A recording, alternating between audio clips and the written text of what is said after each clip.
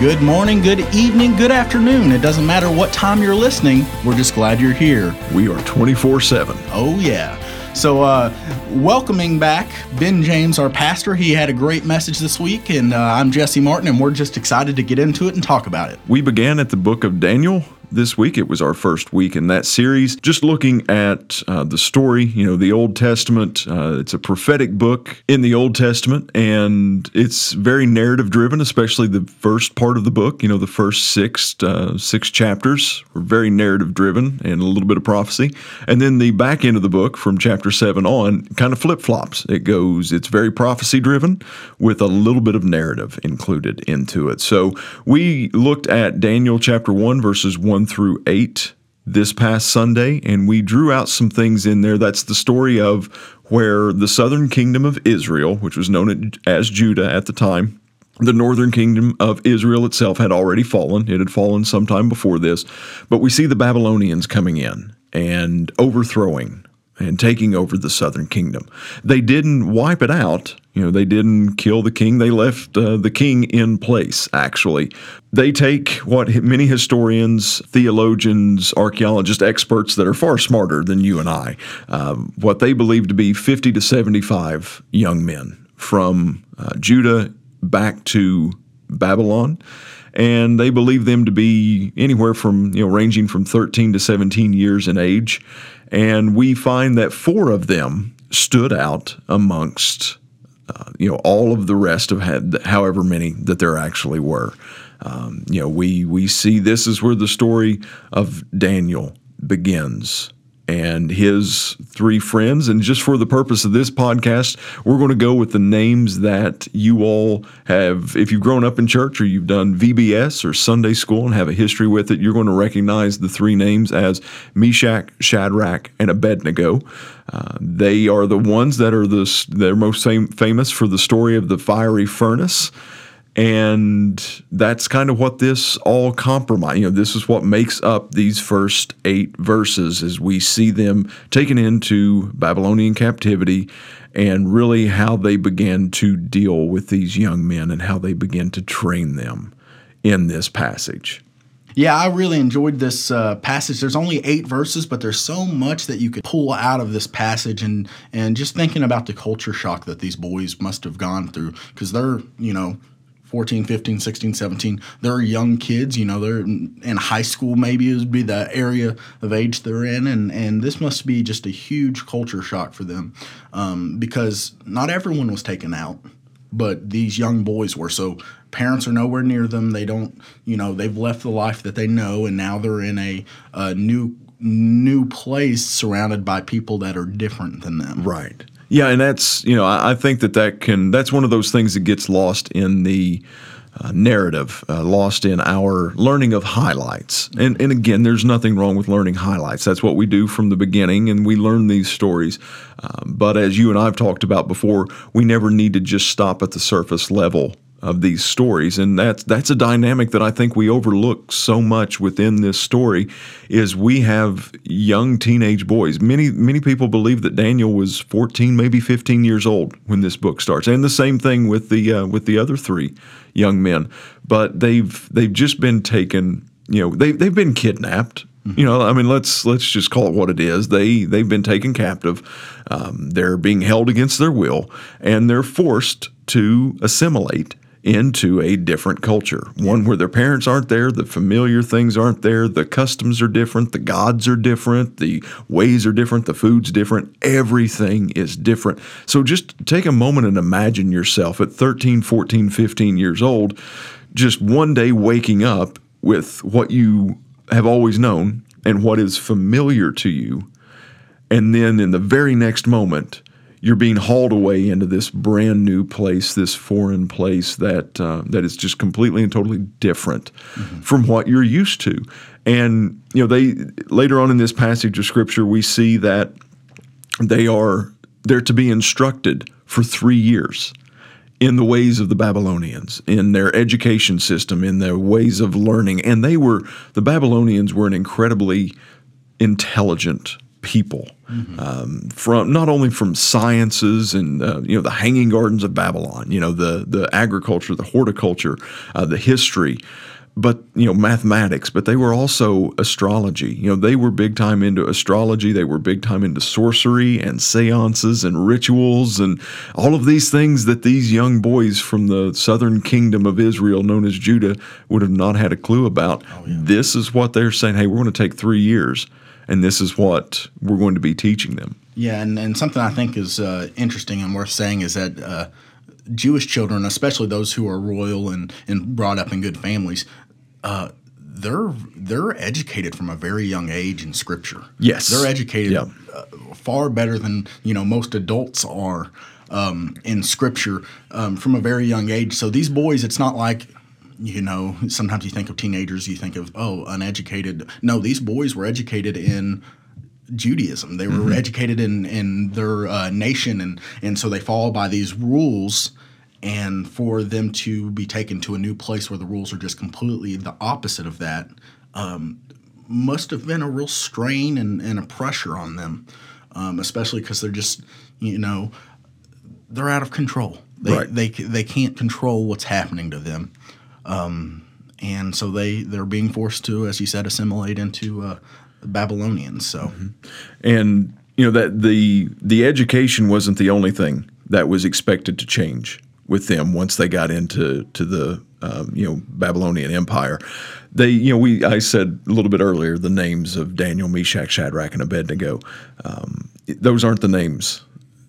At least 3 out of the 4. Yeah. Anyhow, they took all 4 of these young men, which would have been all of them, not just these 4, but all 50 to 75 of the young men. They would have changed their name. And a name back in that culture was a huge portion of who you were. It was your identity. It was what your life message was. Your name spoke of what you stood for and what you represented.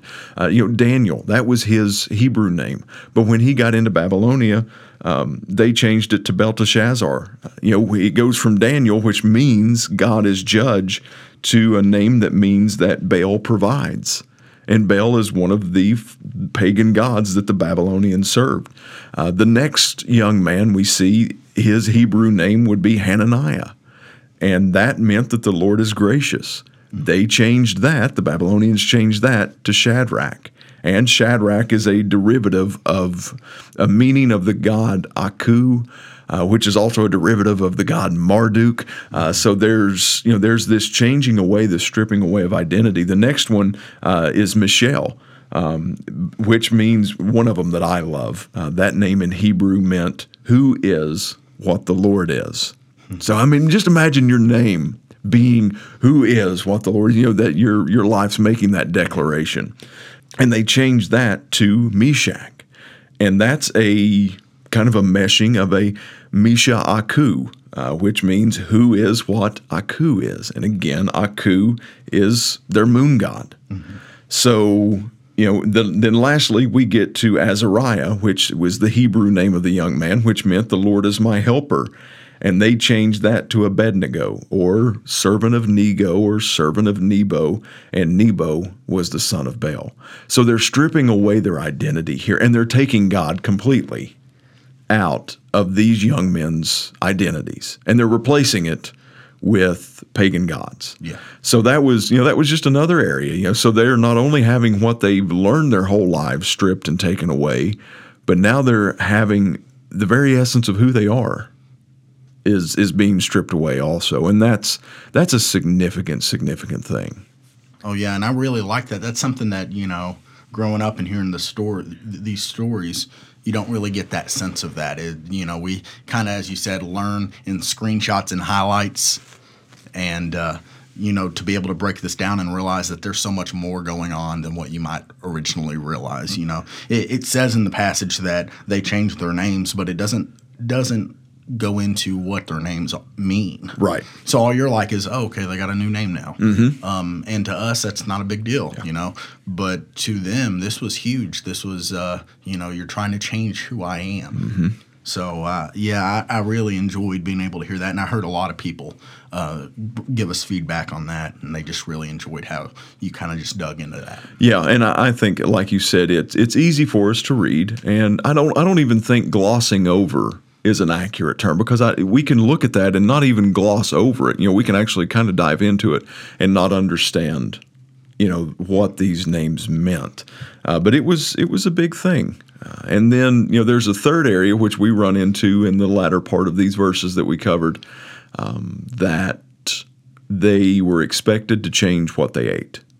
It says that the king gave a decree that they were to eat of the king's food and drink the king's wine.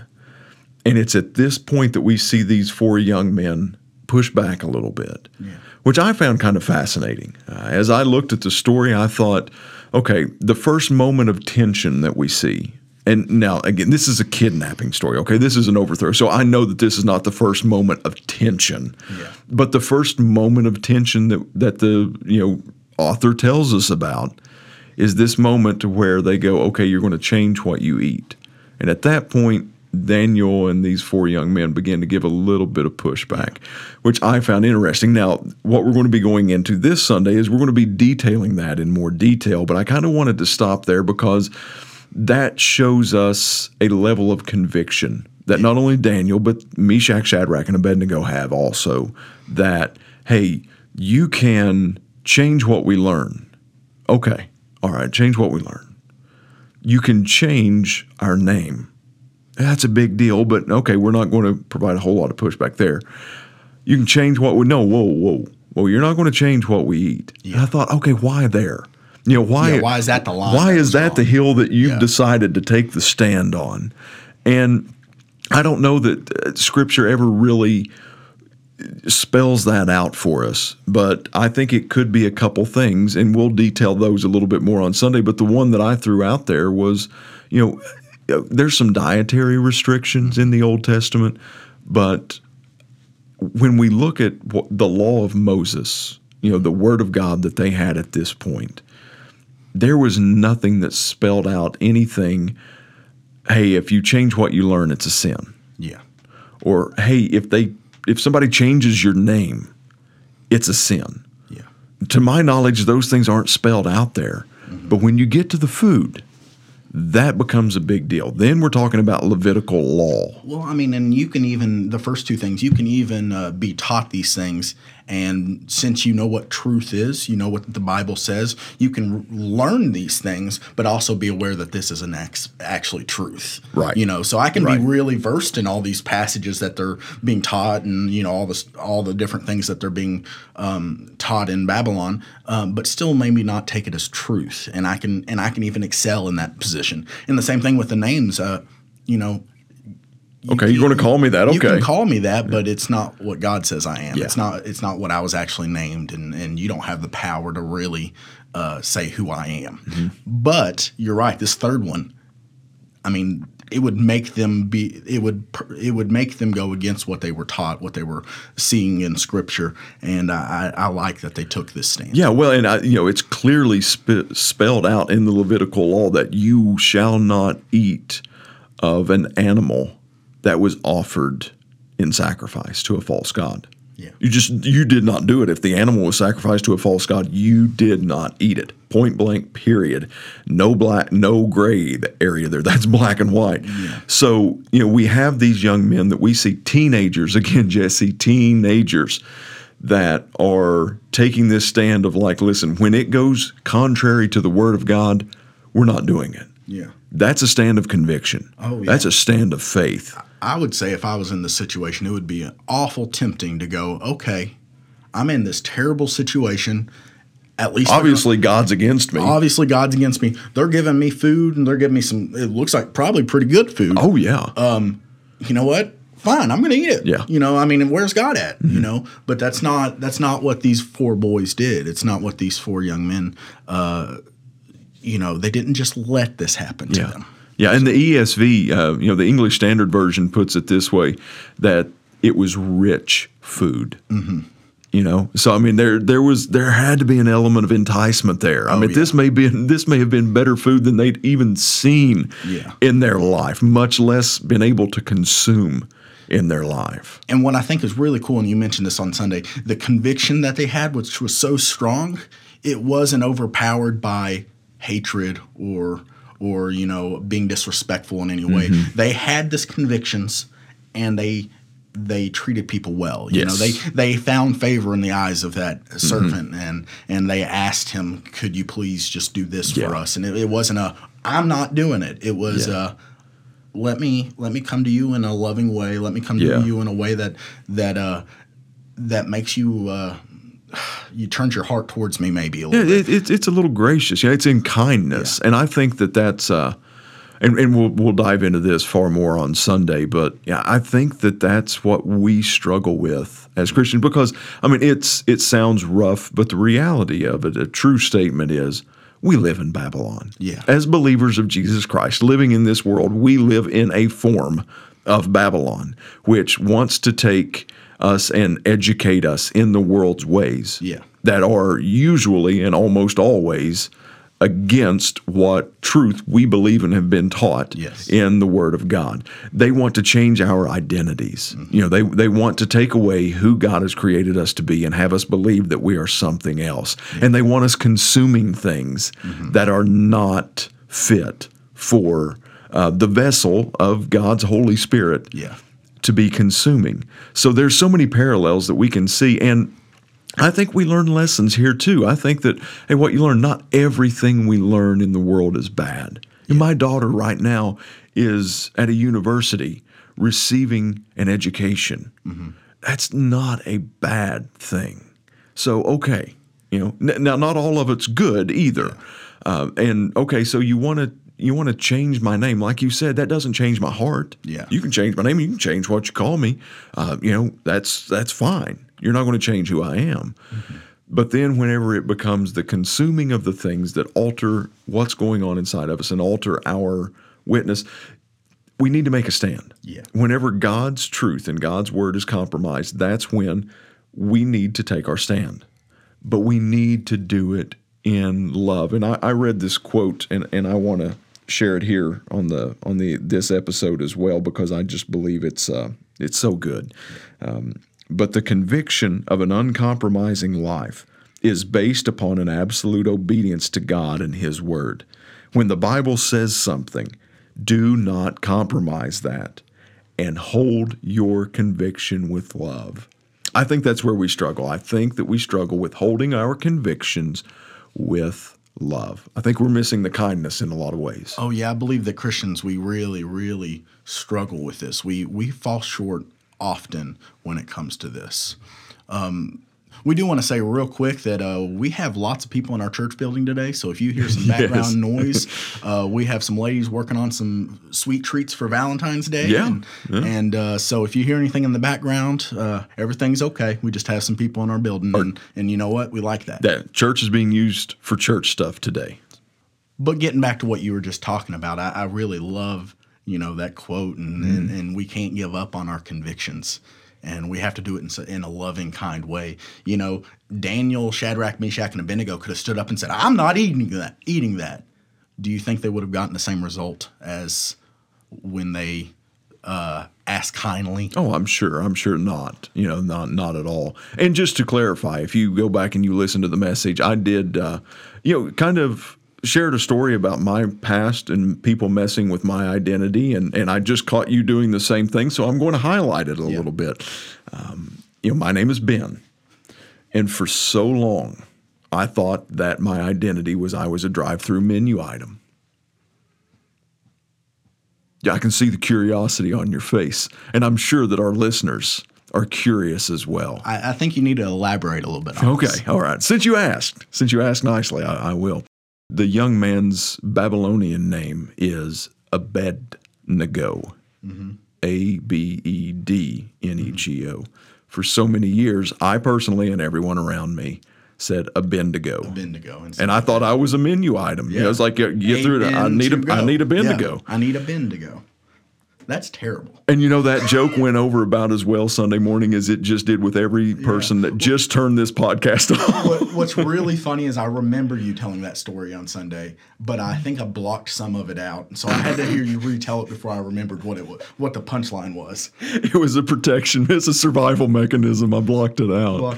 So. Yeah. And another interesting little side note that you had mentioned this past week in regards to the name is that all of us we memorize this story and learn the names of Daniel, Meshach, Shadrach, and Abednego.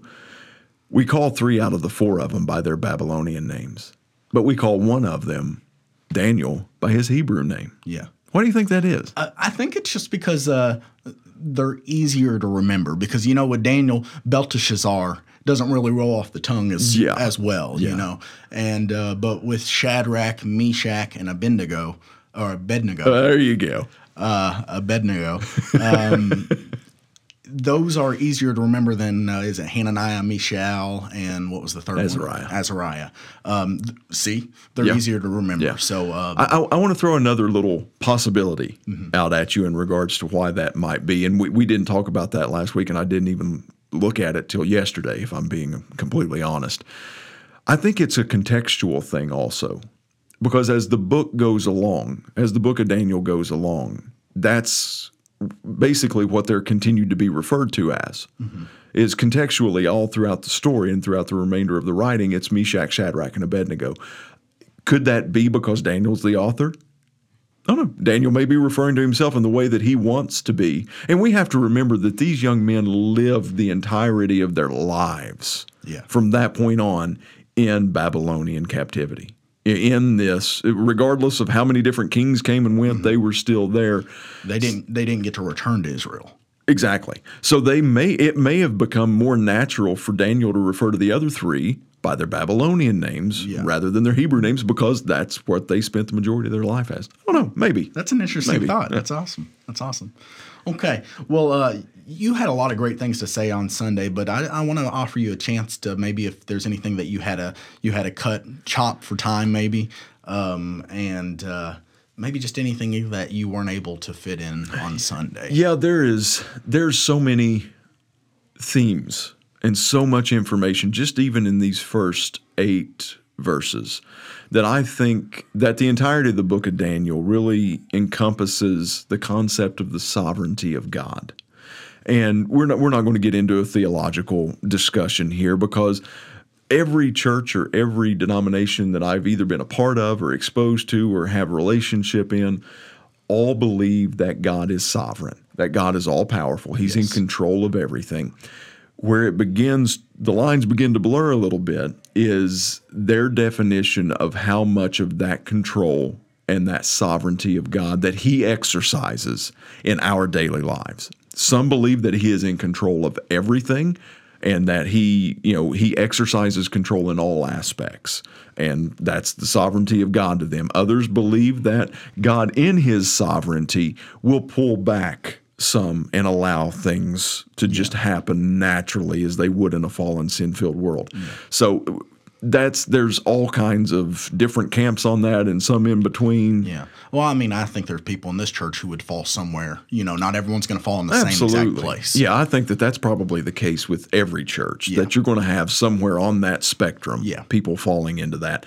But you can't get away from the hand of God and the sovereignty of God, especially in Daniel, because we see that out of verses 1 and 2 talking about the history, we can see God's sovereignty even when evil sin-filled men and women in the world in Babylon comes in. We can see that God's still in control. And His sovereignty is still on display there. Then when we move on and we start seeing the acts of Daniel, Meshach, Shadrach, and Abednego, then we can begin to see God's sovereignty in like verses 3 through 7 in how He protects His people, His faithful children, even in the midst of this fallen, sin-filled world. So we really didn't have time to get into that because that would have to adequately explain that. And the differences of the terminology of the sovereignty of God and the definition of the sovereignty of God, that's that's multiple message series that's in a lot and to of unload. itself. That's deep theological stuff. But read this with the understanding that this book is all in. Well, the Bible, period, is under this umbrella of the sovereignty of God, and that's one of those things that I really didn't have time to get into in the context of the narrative of the story that was advancing. Yeah. I also kind of hesitated because verse 8 isn't the most natural place to stop. Yeah, that's what I was kind of confused on why you chose that to break it up that way. Yeah. Because, verses 9 through 21 basically tell you the rest of the story, if we're going to Paul Harvey it here, as to what happened after they took that stand. Their conviction led them to taking that stand on not eating the food. But I really wanted us to see that conviction part of it, that, hey, let's not just fly by the stand that they made. Let's not just hesitate for a moment on the fact that he refused to eat the king's food and then move on to that result. Well, I think there's beauty in that moment of conviction. The beauty in the moment where they decide, no, we don't want to do this. We're going to do it the way God tells us to. And because what's scary about that is I don't know what's happening tomorrow. Yeah. I don't have power over that. Yeah. But trusting that God has power over that and to be able to just pause and breathe and go, it doesn't matter what happens. They've made this decision, which, I mean, when we get into chapter 3 a little bit later, they kind of make a statement like that, too. It doesn't matter what you do. God's sovereign. He's in control. Yeah. So. And I think that you articulated that very well because there is a weight to this moment. There is a big-time gravity right here that I think pausing and stopping there allows to settle in. Because we get so focused on the end result of I want to make my stand on this because I know it's going to lead to this. Yeah. And they had no certainty of that. No certainty of what was going to happen after that. So we needed to pause. And again, this would be one of those great things if we were all watching this movie unplay in front of us and we didn't know the ending of it. Yeah. And this would just be a great moment to just pause. Yeah. Because if you just paused and didn't move on, the people are going to be going, whoa, okay, what? What happened? Yeah, you gave us a cliffhanger. Wait a minute. Why are we're waiting a week to watch this next episode? Why is this not on a streaming service where I can just automatically have the next episode play? Yeah. But yeah, I think that's what we see here, and that's why I wanted to stop right there. Well, I really like that. I like the way that you broke that up. When we originally were going through, I was in my mind going, why would you stop it right there? Because that's the part of me that like I want to know what happens, Yeah. So, but I really do like that, and I hope that this Sunday you're going to finish this. We are this part of the story. Yeah. So this Sunday coming up, we are going to be reading verse 8 again, but then we're going to be going on through the end of the chapter, which is through verse 21. So, if you come to FCC on a regular basis, or you'd like to be with us this Sunday, go ahead and read Daniel, the entirety of chapter 1. Just go ahead and reread the whole thing. It'll take you maybe 5-6 minutes, something like that. But also, if you don't listen, if you don't attend here, but you do like to listen to our podcast and our sermon, we invite you to go ahead and read along with us. Yeah. Read ahead with us because that sermon is either going to be posted Sunday evening or first thing Monday morning. So, I love the book of Daniel. I love looking at Scripture from an expository standpoint. Yeah. That we're looking at the entirety of something instead of just taking it theme by theme or topic by topic or section by section. Yeah, I agree with you on that. So, is there anything else that you wanna talk about? Is there anything else that maybe you didn't have time to fit in, or? No, I think that's pretty well got it covered. I'll refrain from any other really bad dad jokes right now at the moment. I'm sure you have some. I'm showing some conviction of staying strong and not giving in to the temptation. There you go. So we pray that each of you are able to maybe stand a little bit stronger in your convictions, realizing maybe there are places in our lives that we compromise. And, and that's the cool thing about God. He gives us grace. And so much grace. We can realize, maybe I'm not standing as firm as I should be. Yeah. And you know what? We still have time. We still have the ability to change that. So look at your lives today and just think about it. Is there anywhere that I need to stop compromising so I can solely focus on Christ, solely give my heart to God, and stop denying what He's asked us? Yeah. So if you don't have a place that you worship every week, we'd love for you to come join us on Sundays. We have service at 10:30. We have Sunday school at 9:30. We'd love to have you for either, but we hopefully will have you for both. But if you don't have a home church, we'd love to have you come join us this Sunday. Amen. Yeah. Until next time. Bye. See you.